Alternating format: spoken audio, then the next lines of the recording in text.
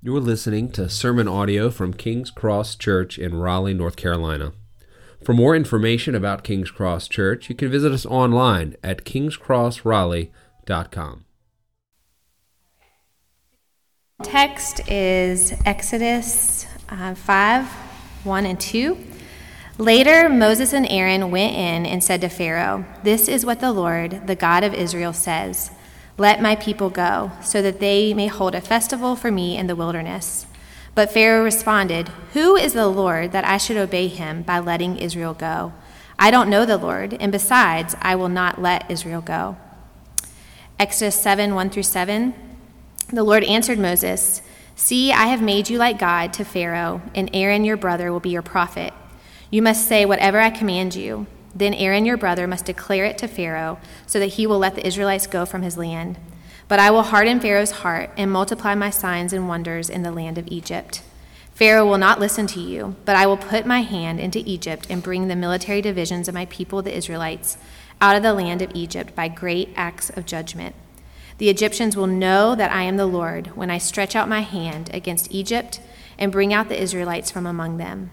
So Moses and Aaron did this. They did just as the Lord commanded them. Moses was 80 years old and Aaron 83 when they spoke to Pharaoh. In Exodus 11:9-10, the Lord said to Moses, "Pharaoh will not listen to you, so that my wonders may be multiplied in the land of Egypt." Moses and Aaron did all these wonders before Pharaoh, but the Lord hardened Pharaoh's heart, and he would not let the Israelites go out of his land. This is God's word. Well, I'm Chad, one of the pastors, if we haven't met. And I'm so excited to be here with you on this Palm Sunday. That you would know I am the Lord. Those selected texts, we are covering a large passage of Exodus as we've continued in Exodus over these last several weeks. And we'll continue on through to the end of May. Exciting. It won't all be for me, actually. Some other folks preaching I'm excited about too, but that's yet to come. Let's look here where we are in the text. That you would know that I am the Lord. This is the escalation of conflict to which God is coming with full force and power on Pharaoh, Egypt, and their gods. Make no mistake, he is making a statement here. And we are covering a large text. This story covers a large section of Scripture, actually through chapter 7 at the verse 8, all the way through the end of chapter 11. But what we are looking at, and what specifically you heard Heather read from this morning, is the lead-up and introduction to what's going to happen. And then in chapter 11, what continues to happen is Pharaoh hardens his heart and refuses to let Israel go.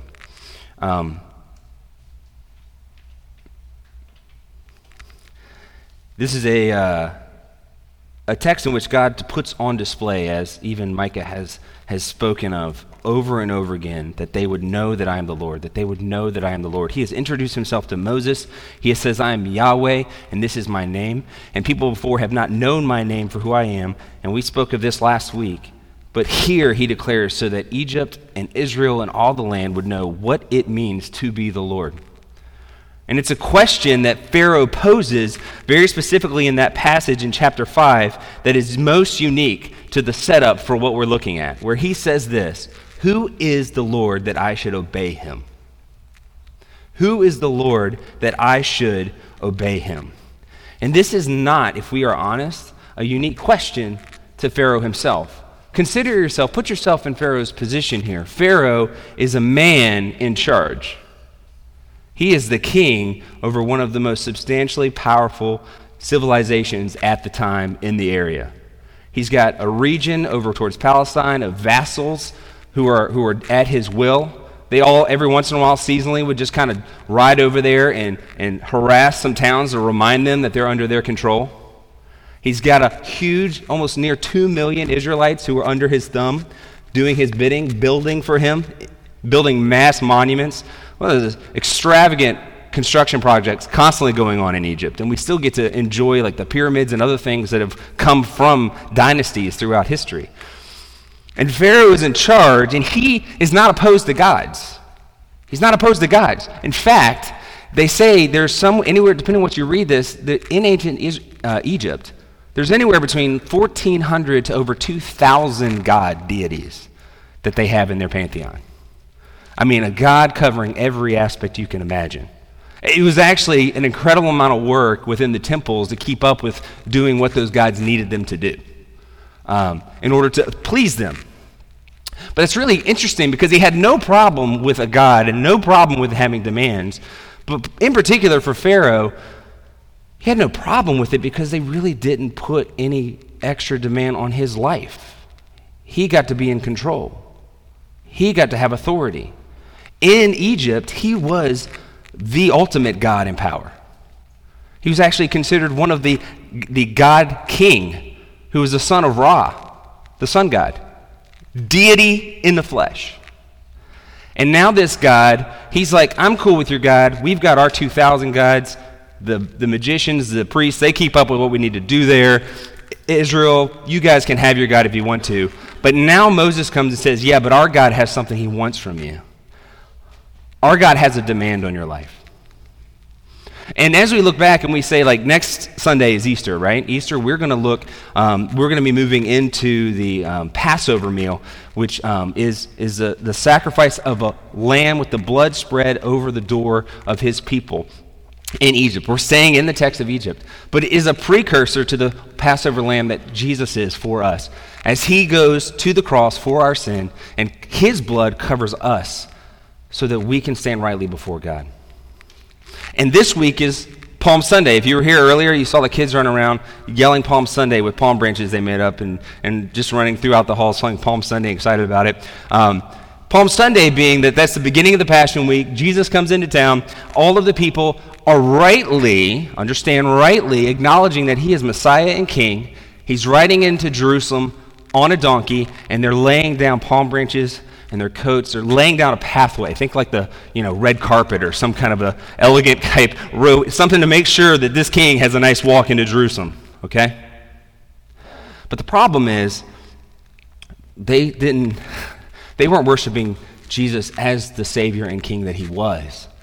They were worshiping him as the king they wanted him to be. They expected, under the thumb of Rome, that this man would come and help them conquer and free them from the rule of Rome and have freedom in this life, in this world. Ultimately, that was one of the things even the disciples expressed, like, when it's going to go down, we're going to go fight against Rome. How's this going to look? But during the course of that week, they quickly started to realize that's not why Jesus was there. Because Christ had ultimately in view what they needed the most. It wasn't freedom from Rome. It wasn't a better life now. It wasn't every day being a Friday. It was to free them from the bondage of sin, Satan, and death. The stranglehold, like the bondage that Israel is in here, that Pharaoh has on their life. In the same way, like Ephesians tells us, we are dead in our sin. Like Romans says, we are slaves to sin. And so Jesus ends up, through that week, he comes in. He's not the God or the king that they were looking for. He's not the one they wanted. They wanted a king that of their own design, of their own desire. And Pharaoh is looking exactly the same way. He wants the gods that make him happy. This God wants him to what? Let Israel go? No. Oh, wait, kidding me? You see all these buildings we still have in progress? No way. I've got lots of projects to do. My dynasty, my empire, my fame needs to be spread throughout this land. Sorry. Who is the Lord that I should listen to him? And really, this is a question for our time. This is a question throughout. This is not unique to Pharaoh, right? You having your gods and your truth, me having my God and my truth. That's not new. That's what we hear today, right? We're not here in this space with some unique idea. Everybody at their heart has a problem, a rebellion trigger, if you will, against the God who asks something of our life. The God who is the creator of all and who has a right to our life. And so we look at our lifestyle, and we look at the things that are around us, and we realize that even though the ancient Egyptians had 1,400, 2,000 deities, all these different things, we can set up our own little gods in our life. Our own little hopes, our own little saviors. I mean, reality is, there is an innate desire within humanity to want to seek happiness, to seek it somewhere. Okay, and so we're constantly trying to pursue that, and I can tell you, if you ever wondered why like all your advertising like is usually full of people smiling, like they're always happy about it. It's like, I am young and in shape, and I eat 2 Big Macs, and I'm happy about it. I'm drinking 20 liters of soda, and boy, I'm loving it. Smiles on their face. When I eat like they look, and they eat in that, first of all, I don't look like that. I don't stay that way. Secondly, the only thing I'm full of is not happiness. It's usually regret. Anybody have that, like guilty, like fast food, and you're like, I shouldn't have done it. Shouldn't have happened. Lord, forgive me. I know not what I did. But the truth is, happiness sells, right? That's what's going on there. You go anywhere in marketing class, they're going to tell you to fix your ad by putting smiling faces on there. Because we relate to it. We say, oh, look at that. They're going on that great cruise, and that's such a great time. I need to do that. You know what? I do need to get some taco. I need to go to Taco Bell today, because look how excited that makes her look. And you might not think that. I mean, I do get hungry for food when I see it. This is not supposed to be about food, by the way. I don't know why I keep staying there. Okay. But happiness sells. And what I want to do is for us to ask the question and consider what Pharaoh asked when he says, who is the Lord that I should listen to you? When in reality, we as people are all looking for and believing in things that we could find life, vitality, and fullness and joy in, but wanting to do that as the ruler of our own life, as the one that's on the throne. And so we're not that much different from Pharaoh, because there are inevitably areas in each one of our lives where we pause and we pause to obey, and in reality are asking, who is the Lord that I would obey him here? Who is the Lord that I would obey him? So let's look first at how God responds to that question. He says, I'm the Lord, and this is who I am. And he does it in what we acknowledge as 10 plagues. This passage actually starts with kind of a preamble to the plagues. It's the miracles that God's doing, and we see Aaron and we see Moses go before Pharaoh, and they throw down the staff, and out comes a snake. Okay, if you've heard this story, if you've seen The Prince of Egypt, if you've watched Moses with Charlton Heston way back in the day, if you've seen any version, you should be familiar with the fact that there's a snake that comes out of the staff. And that's the preemptive, the preamble, if you will, to the rest of the plagues. Not necessarily a plague in itself, but it's God working miraculously through his people. Now the response is we see that the magicians of Pharaoh actually do the same thing. It doesn't seem to indicate that they're doing any trickery, but it does say they're magicians. I don't know if it's in the same term that we use. We do know there's sleight of hands and things that can occur during that time, but for the sake of it, we can just say, maybe Satan supernaturally enabled them to do this and fill this. There's no reason for us to deny that necessarily. But the next step in this story is that the snake that Aaron throws down, that Moses throws down, eats the snakes that the magicians put down. Okay? Now this is a subtle attack at Pharaoh. It's sly. Do you know what the symbol of Pharaoh's power and authority is? It's a snake. And God said, I rule even the snake. And you put your serpent on the ground, I'll eat that. That's like, I eat you for lunch. I'll eat you for breakfast. This is in competition in sports. I think of an illustration that I'm not going to use right now, but I eat stuff like you for breakfast, right? Well, that's literally what he does. He conquers and shows his power initially over Pharaoh, and Pharaoh hardens his heart. But then we go further on into the exact plagues that occur, and we can actually draw a line, sometimes a little loosely, but almost directly, to where we know that what God is doing, and actually we're told elsewhere in Scripture, is a direct assault on gods that are primary and important to the Egyptians. That they would put their trust in these things, and God says, no, I'm over them. I have control. It says so in Exodus 7:5, the Egyptians will know that I'm the Lord when I stretch out my hand against Egypt and bring out the Israelites from among you. And then Numbers 33:4, it says that the Lord executed judgments against their gods. So he executed judgment against their gods. Now, how did he do that? Let's look. The first plague is the Nile. He turns it to blood. Aaron stretches out his rod and staff, and everything turns to blood, including outside the Nile, inside of different areas that they would normally go to water. Understand the Nile, first and foremost. That's like the lifeblood of that area.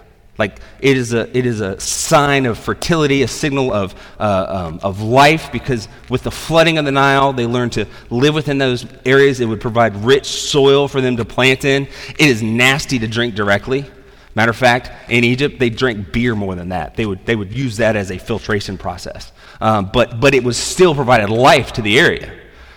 So when they came in and they turned it to blood, that's not.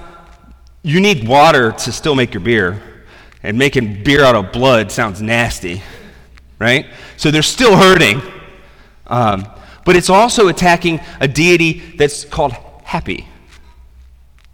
God of the Nile, bountiful, harvest, prosperity, water, and fertility God. And he's directly assaulting, you put your trust and your hope in the harvest and prosperity of the Nile. I have control over that. Now, the magicians also repeat the trick, right? They repeat it. They do something. They find some water. They dig trenches and they get water out, and they change it to blood of some form we don't know. But the thing is, they can't turn it back, so it doesn't really help them. It just gives them more blood. All right, so the magicians imitate it, and Pharaoh hardens his heart. He's still rebelling in his heart. So the Nile goes back to regular water after 7 days, and God now comes and sends Moses to tell Pharaoh, I'm sending frogs if you don't let my people go. Frogs. All right, and we're not talking about a small amount of frogs. He says, literally, I love how it escalates. There's going to be frogs everywhere. There's going to be frogs in your house. There's going to be frogs in your bedroom. There's going to be frogs in your kitchen. There's going to be frogs in your dishes. Can you imagine having frogs everywhere? Who loves frogs? Everybody love frogs? Let's say the first thing a little kid does who likes the outdoors is pick up a frog. Right? Okay. He says there's going to be frogs everywhere. Interesting thing about this is one of their deities, their god of fertility, Heket, has the head of a frog. And interestingly enough, because the deity is a frog, the Egyptians, by conviction, couldn't kill the frogs that were everywhere. So they were overrun with frogs, and they couldn't do anything about it. Now the magicians also called more frogs out of the river. But all they have is more frogs. They couldn't get rid of them. So there's frogs overwhelming everything, pushing Pharaoh to appeal to the Lord and say, listen, okay, I'll let them go if you get rid of these frogs. And God does a little sly thing. He doesn't just let them get away. He just has them die where they are. So it's kind of like a nasty ending. But I don't know where this thing, just a heads up. If you ever have a problem, you have a home, you have a place that has mice in it. They make rat poison or mouse poison, right? They make poison. Don't use it, okay? Because they eat it, and then they go somewhere in your walls, and then they die there. And you do not want a dead mouse in your walls. That's like one or two, okay? We had something like that die somewhere in a closet, and it was just there. Like you open that door of the closet, like, okay. I don't need to go in there that bad. Can you imagine the entire countryside is covered in frogs, and they just die there? They are heaping these things up. Rot and death. And this is something that I don't think should be missed either. When Pharaoh first started to oppress the Israelites, he took their babies and he threw them in the Nile. And then he tried to work through the birth and delivery, and he had the women delivering the babies, actually, he asked them to kill the babies on the birthing stool, trying to harm them where they stand.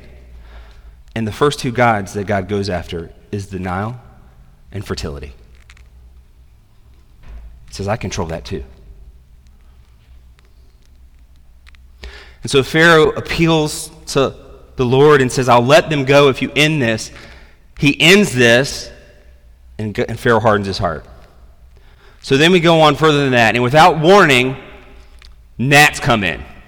Who loves a good pile of gnats in their face? Huh? There's gnats everywhere. I swear, if there's an area where gnats exist, they know me, and they love my face. If I remember very, very little from my years of Little League Baseball, is being told to stop swatting at the gnats. Because I would stand in the field, and they were there, and that's all I could see. I'm in the outfield. They could have hit a ball to me. I don't know. Gnats are in my face. I get told this trick, put your hand in the air. I'm the one standing out there like this. And they're still like, nah, we like it here. Just right here. The whole time. I cannot imagine being covered with gnats. And this is actually the first plague that the magicians can't imitate. This is when they give up. They're like, we can't do this. We can't control this. This is the first attack. This is an attack. If the way that Aaron does this, he extends the staff, he hits the ground, the dust of the ground flies up and becomes gnats everywhere. And the magicians respond, this is the finger of God. Now, this is not to be anticipated or looked at as their conversion, because it's a phrase they use whenever they had something. This is clearly supernatural. They would say it about Set. They would say it about Osiris. They would say it about all their gods. This is the finger of God. But they give up. They have nothing else they can do. God is doing something. And in this case, it's a direct attack on Geb, God of the earth, the one who should have control over the dust. And the Lord says, yeah, here's your gnats. Stop that, Geb. So they let the gnats fly loose. And they eventually go away. It actually doesn't say they go away. I don't know if it's their ongoing existence with gnats for the rest of the story, but they don't go away. Instead, Moses comes to Pharaoh again and says, we got one thing out, one more coming. We have another plague coming. If you don't let them go, God will send, now where'd this word play? If you don't send out Israel, then I'm going to send in flies. That's literally, if you don't send them out, we're sending something, and we're sending flies. If gnats are bad enough, there's flies everywhere. Flies all over the place. And in fact, this is a place in which God steps in and spares Israel specifically and says that the flies will be everywhere but Goshen where his people are. This is an attack on the God of creation. Capri actually has a head that looks like an insect, a bug, a fly. The one who they associate with the movement of the sun, rebirth. Then from the flies, as the flies are all over the world, all over in Egypt, Pharaoh responds by that saying, hey, look, you can go. Look, he tries to compromise with God. He said, you can go, just don't go that far. Okay? Just don't go that far. Moses appealed to God, just make these go away. And so he does, and then Pharaoh hardens his heart again, and it keeps Israel in place. So we move forward, we go to the fifth plague. The fifth plague is actually of livestock. Livestock are dying. There's a god that they have called Hathor, who has the head of a cow. Head of a cow, the goddess of joy, celebration, love, women, and drunkenness. Now, this is an interesting story. I'm going to have to do a side note on this one. Hathor has this tale where apparently Hathor goes and is sent by the other gods to punish humanity by killing them for their evil. But then she's so bloodthirsty, then the gods say, we got to stop her. She's going wild. She needs to leave some people so that they can learn from this lesson. And so they put a vat of beer, and they color it like blood because she's so bloodthirsty. And she drinks the whole vat of beer and passes out of sleep like anybody who has too much, and wakes up and she's a joy to be with. That's the story. That's why she's now the goddess of joy. She just has plenty. She's like, you know what? Let's have a good time now. I'm happy. This is their goddess with a cow head. And God says, listen, you might look to her for your joy. You might look to her for celebration, for love, for celebration and excitement, enthusiasm, and all the joy you can, but that's not where it's at. And so he crushes all of the livestock in Egypt, and he doesn't do it to Israel. Again, he says he spares his people. And now this is an interesting take on this, the fact that Pharaoh decides he's still not going to send Israel out, but it says that he sends to Goshen to check and see if God's really telling the truth about the livestock. And so they show up there, word comes to Pharaoh and says, yeah, God really does, he's sparing them. They're good.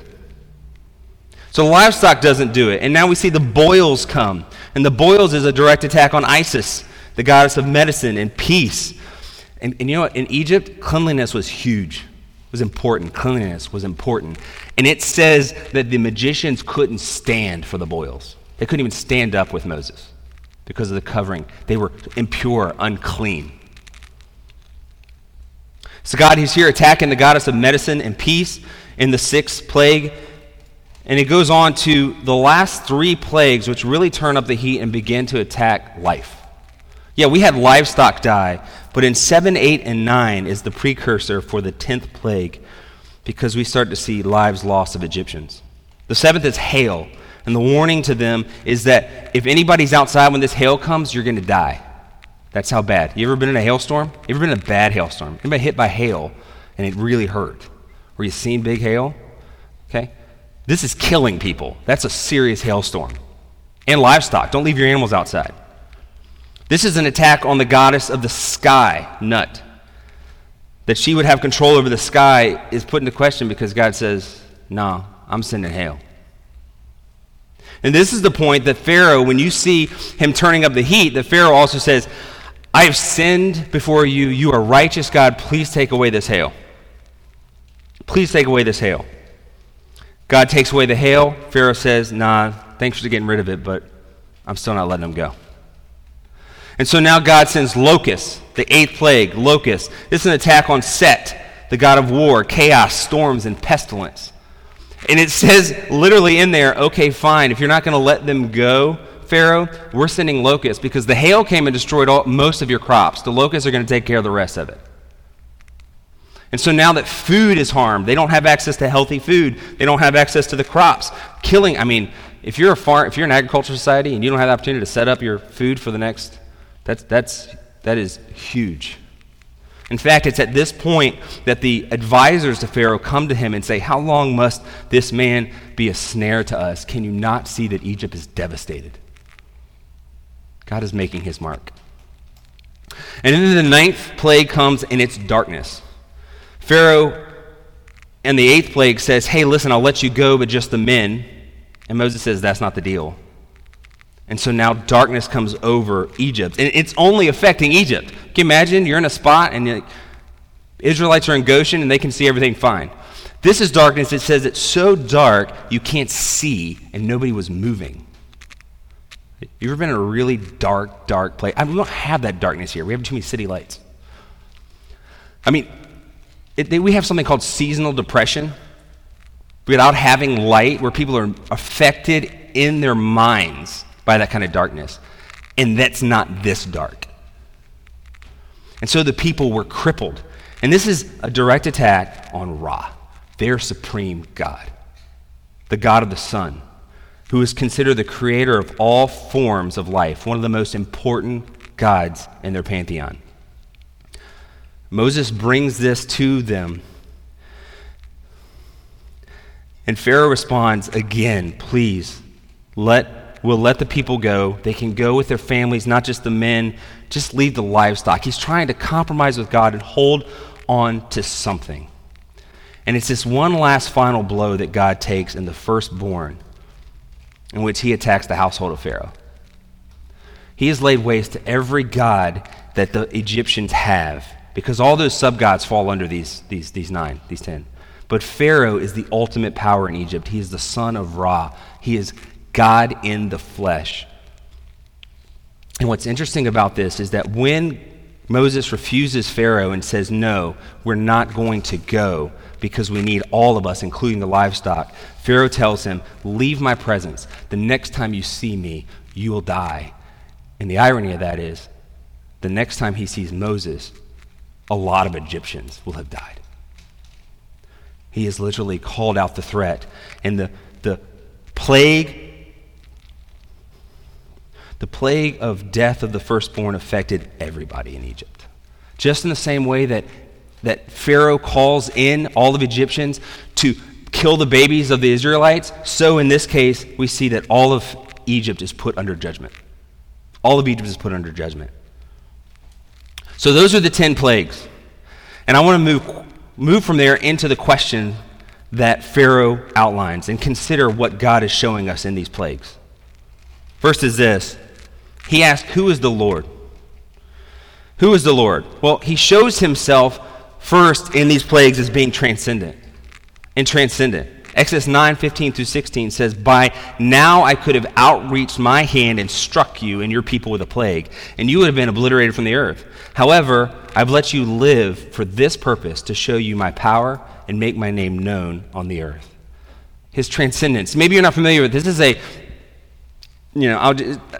little bit of a theological term, but I wanted to encompass the idea of what God is above all. He is over all gods. He is over all kings. He is God of God, King of kings, Lord of lords. He is an authority and power. And I like the definition that John Frame gives in an essay he wrote on God's divine transcendence and his immanence. And he says this, that transcendence is, God is exalted in his royal dignity, and he exercises both control and authority in his creation. God is asserting himself as the one in control over creation because he uses it to judge Egypt. But he's also asserting his authority because Pharaoh can't resist him. Pharaoh is the god of Egypt ultimately. He's the king of Egypt. He is their deity on earth, and he cannot resist God's power. He holds both power and authority over and above everything, and he is over all authority that's on earth. Proverbs 21:1 tells us that a king's heart is like channeled water in the Lord's hand. He directs it wherever he chooses. And the temptation for us when we're here, just like the Israelites, when they were oppressed, in the passage before this, they turned back to Pharaoh and his authority, and they trusted in that more than God.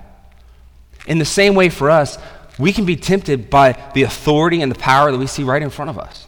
That we can imagine that there could be some solution, some hope, some freedom, some salvation in what happens here on this earth. And the risk is that we would be not obeying God for the sake of trusting worldly authority. Here's what I mean by that. So, I grew up in a home, we were all about serving within government. We serving our country. We're patriotic. I stand for the Pledge of Allegiance. I put my hand over my heart. I'm no problem with you flying the flag. I love the country. I think it's okay to be about the USA. All right? Didn't mean to rhyme, but it was great. Yeah. It's a good thing to appreciate what God has provided and what we have here.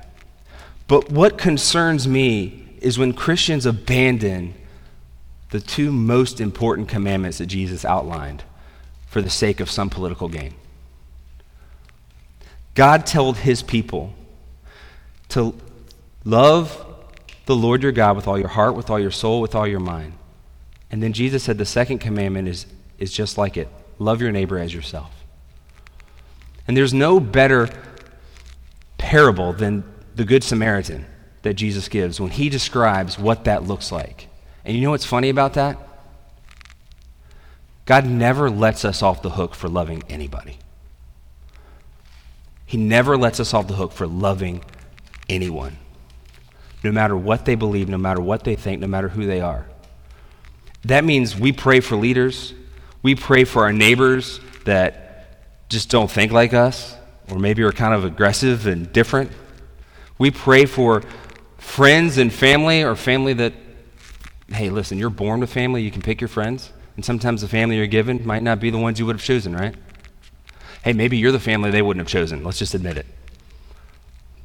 I can think of a few that might not choose me. But we love them. Because even God says, love your enemies. He is over all authority. And if God has commanded us to love our neighbor, then there is no exception.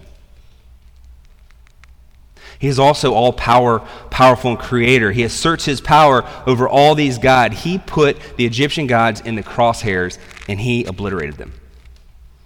He left no doubts. No doubts.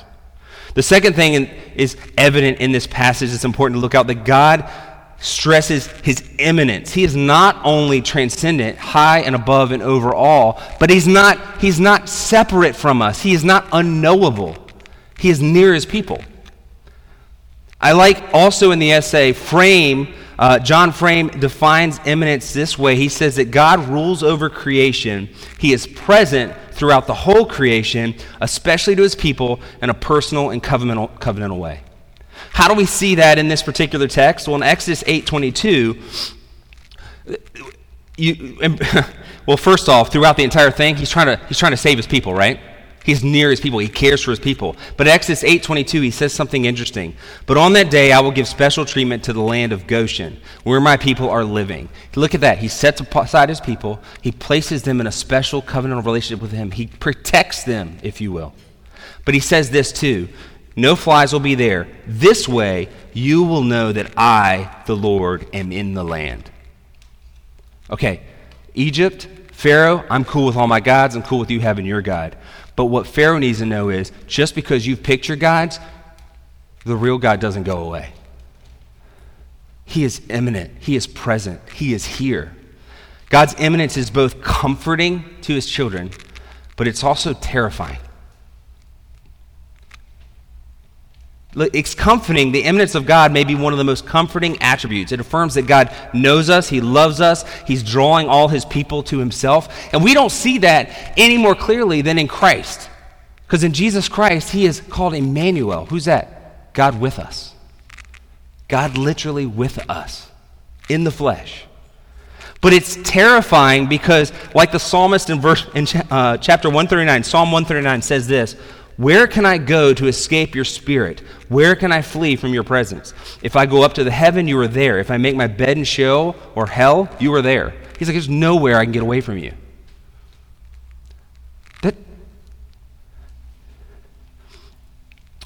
The old dead theologians, especially the Latin-speaking ones, had a phrase that they would use called coram Deo. That is, coram, the face, and Deo, God.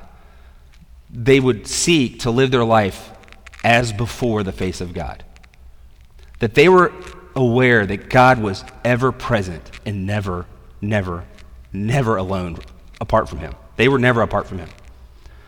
That they would want to walk in such a way to recognize that God is with them, he loves them and cares for them, but also in a way that would honor him.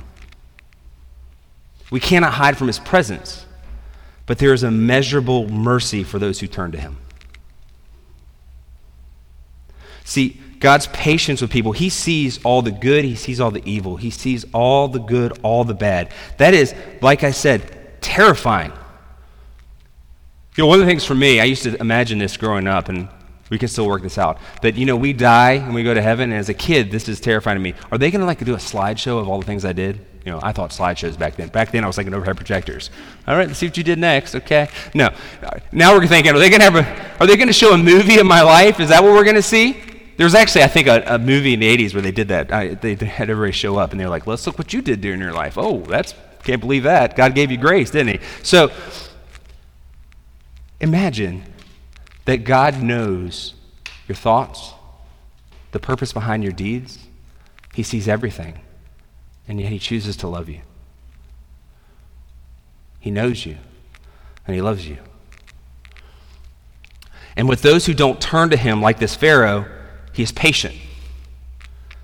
He is present, he is near, he sees all, but he is patient.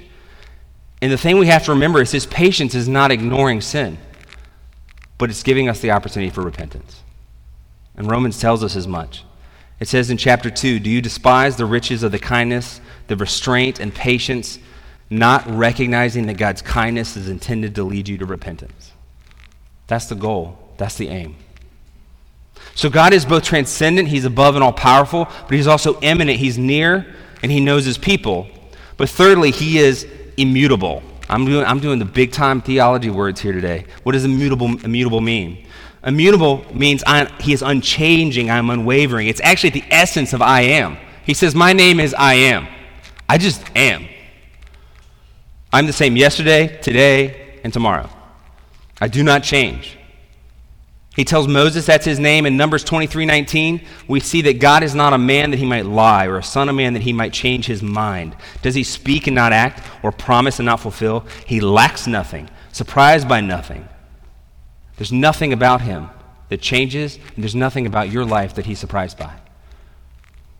While he knows all things, he is also one who doesn't change himself. He doesn't compromise. Look at the text of Exodus. Does he ever change his demands on Pharaoh? No, let them go so they can worship me. Let them go so they can worship me. Okay, we'll just send the women. Nope, let them go so they can worship me. Okay, you can have the women, children, or just send the men. How about the men and the children, but no livestock? Nope, let them all go so they can worship me. You will know that I am the Lord.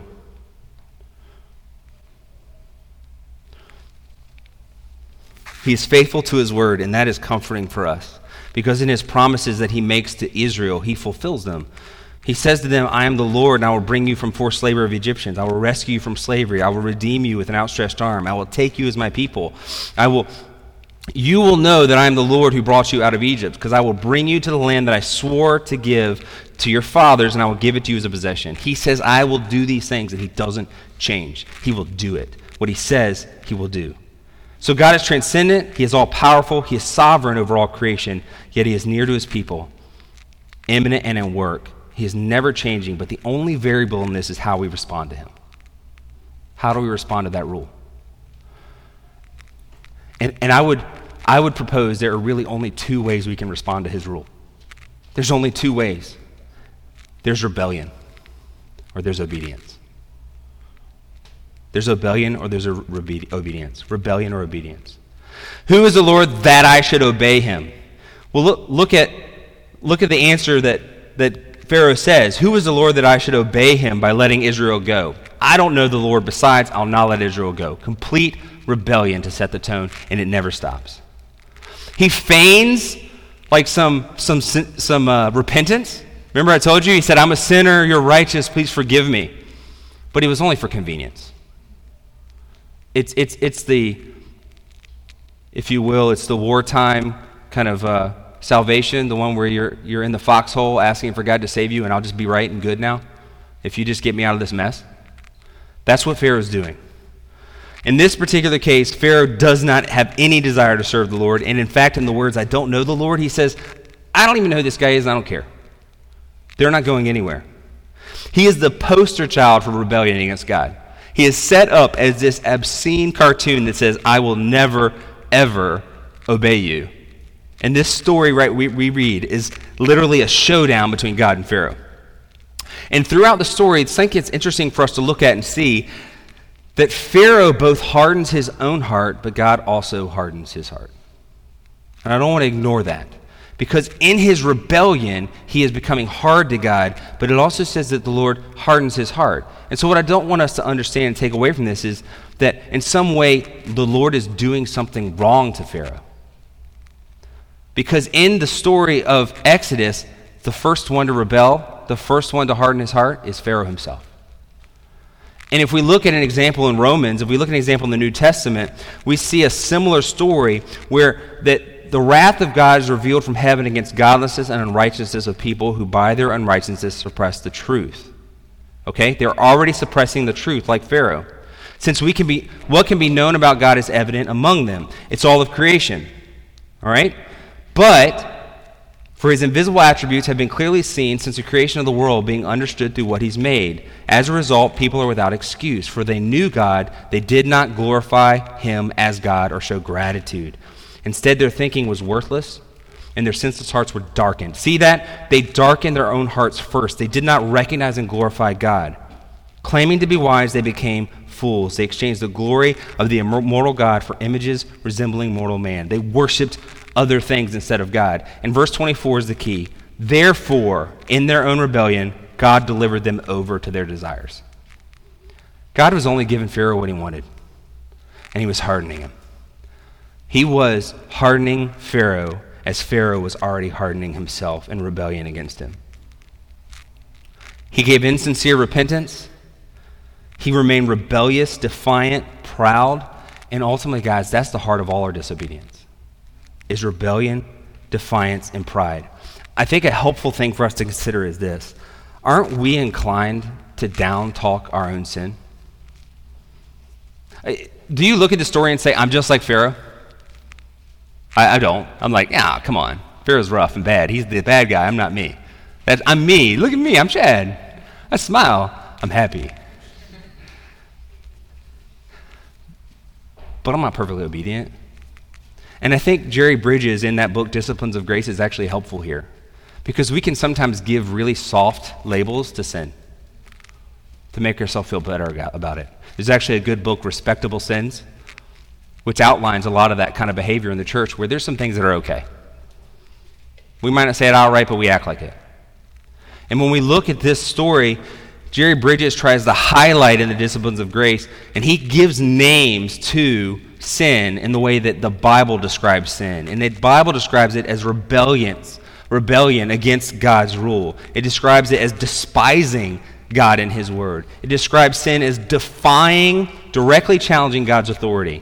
And it's interesting about that, defying his authority, is that is used in 1 Kings when a prophet is just simply not doing what God specifically asked him to do, about eating in Samaria or drinking in Samaria and traveling a certain way. Something we'd be like, well, I thought it would be better this way, God. Bridges goes on in that paragraph to say this, and I want to read this quote. As we continue to probe the sinfulness of our hearts using these labels, we also come to self-centeredness, selfish ambition, the love of position, power, or praise, an independent spirit, and the tendency to manipulate events or other people for our own ends. Then there is indifference to the eternal or temporal welfare of those around us. And finally, the cancerous sin of materialism. There's none of us that don't have some guilt in our heart, whether we are a believer in the Lord or not. And we need to recognize that the rebellion that's in us needs to be put to death, just like the rebellion that Pharaoh was demonstrating towards the Lord. The Egyptian gods here were in the crosshairs, but we set up our own gods in our life. Like Bridges is outlining here in different ways, we can set up relationships, achievement, comfort, career as our own gods. It's striking that billionaires tend to be the category of people that are some of the most depressed. We have one of the most affluent countries in the world with skyrocketing depression. Did you know that? When I asked the crew director over here at NC State, what's the big thing that students are struggling with? He says the biggest thing for college students has to do with anxiety and pressure to succeed. That they are drugged down by that pressure to achieve something. And brothers and sisters, here's an encouragement I have for you. In this story, God crushes the gods of the Egyptians. And when God crushes some of those gods in our own life, that's a mercy. You might not love it at the time. It might hurt. When you set up something as the thing and it gets taken from you. Can I give a really, really close and clear example of that? For those of you seeking relationships or you're in marriage or what, spouses make terrible gods. Ask my wife. She'll talk about our first year of marriage and beyond. I make a terrible God. And to have anything like relationships or joy and life that's outside of God himself is to set up a God that's not the true one God. And don't hear me that you can't have happiness outside of him. I don't believe that. I think you can have some form of happiness. But even himself, Christ, said, I came that you would have life and have it more abundantly. You could have some flash of joy in God's grace in this life or some happiness from things that come this way, but it is not near the fullness of joy that comes from knowing him.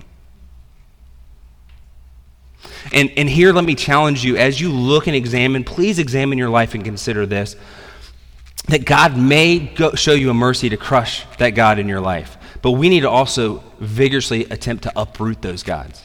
And one way that I can consider to encourage you this, one way that we can try to uproot those gods in our own life is to consider the areas where you respond with the most anger when it's disturbed. Where do you respond with the most anger? How do I get that? I actually get that from a verse in James, where James tells us, what is the source of wars and fights among you? Don't they come from your passions that wage war within you? You desire and do not have. So when you want something and it's taken from you, James says that's the source of wars and fighting among you. Really simple example, if I want peace and quiet in my house and my kids disturb that peace and quiet, and I set that up as a God that I want, I'm being serious. Guess who I sacrifice to my God? My kids. Because they catch my wrath. you see that? If I am acknowledging that they are not a disturbance but a gift from God, but instead I have this thing I want to worship, I just need to rest, guys. Back off. And usually it's not that kind. So when something gets taken, when something is removed from you and it's a God, it can cause anger. It can cause you to war and fight. And we need to fight against that. But there's another response, and that response is we see in Moses and Aaron in this text, and it's obedience. Specifically, 6 and 7 of chapter 7 says that Moses and Aaron did this. They did just as the Lord commanded them. They did it. It's striking that in the story of the plague and from there on out, while Moses is saying, God, I can't speak, I'm not clear, I can't speak, I can't articulate anything, all of a sudden Moses is the one talking, and we don't actually hear him working through Aaron anymore. It's almost like a parent, God's a parent going like, okay, I'll give you Aaron, knowing full well that Moses is equipped and that God is with him. And Moses steps into that in obedience. And the other part of this I want to also encourage us with is that we have a lot of young people here, right? We're younger in our years, 20s into maybe 30s, right? But Moses was 80 years old and Aaron 83 when they spoke to Pharaoh. You're 40 years in Egypt, 40 years of preparation in the desert, and now he begins to follow God fully at 80. It is never too late to obey and follow after God, and for him to use you mightily. So what's the option? And what do we see as God's lordship is extended, as his transcendence, his power, his eminence is on display? It's for us to repent and obey. Repent and obey. See, Christ reveals God perfectly in himself as he obeys the Father fully. We see Christ and we celebrate him this week as we look towards Easter, but he displays for us the Father. He said, if you've seen me, you've seen the Father. But belief in God is beyond the superficial. The magicians believed that there was something supernatural happened, but the demons also believe and tremble, but they don't follow and trust after God. See, belief is not superficial agreement. Belief is trusting God fully and obeying the rule of God as Lord in every aspect of our life. That verse again, listen, Israel, the Lord our God, the Lord is one. Love the Lord your God with all your heart, with all your soul, and with all your strength. That is what God calls from us. And that is what we're able to do fully in Christ. Because he takes on our sin for us. All that sinfulness, all that rebellion, all those things that we struggle in, that we can't get rid of in our life, he takes it on the cross. And that's what we celebrate next week, his death and his resurrection. He takes that for us. So now, while we are weak in our flesh to fight against those gods that we want to set up, that we want to seek after, we can follow after him in Christ. And now we can love God fully. We can love him with all our heart, with all our soul, with all our mind, because Christ is in us, working through us, and that his Spirit fills us. We can love him wholly and fully. And I pray that you do. Trust and obey God.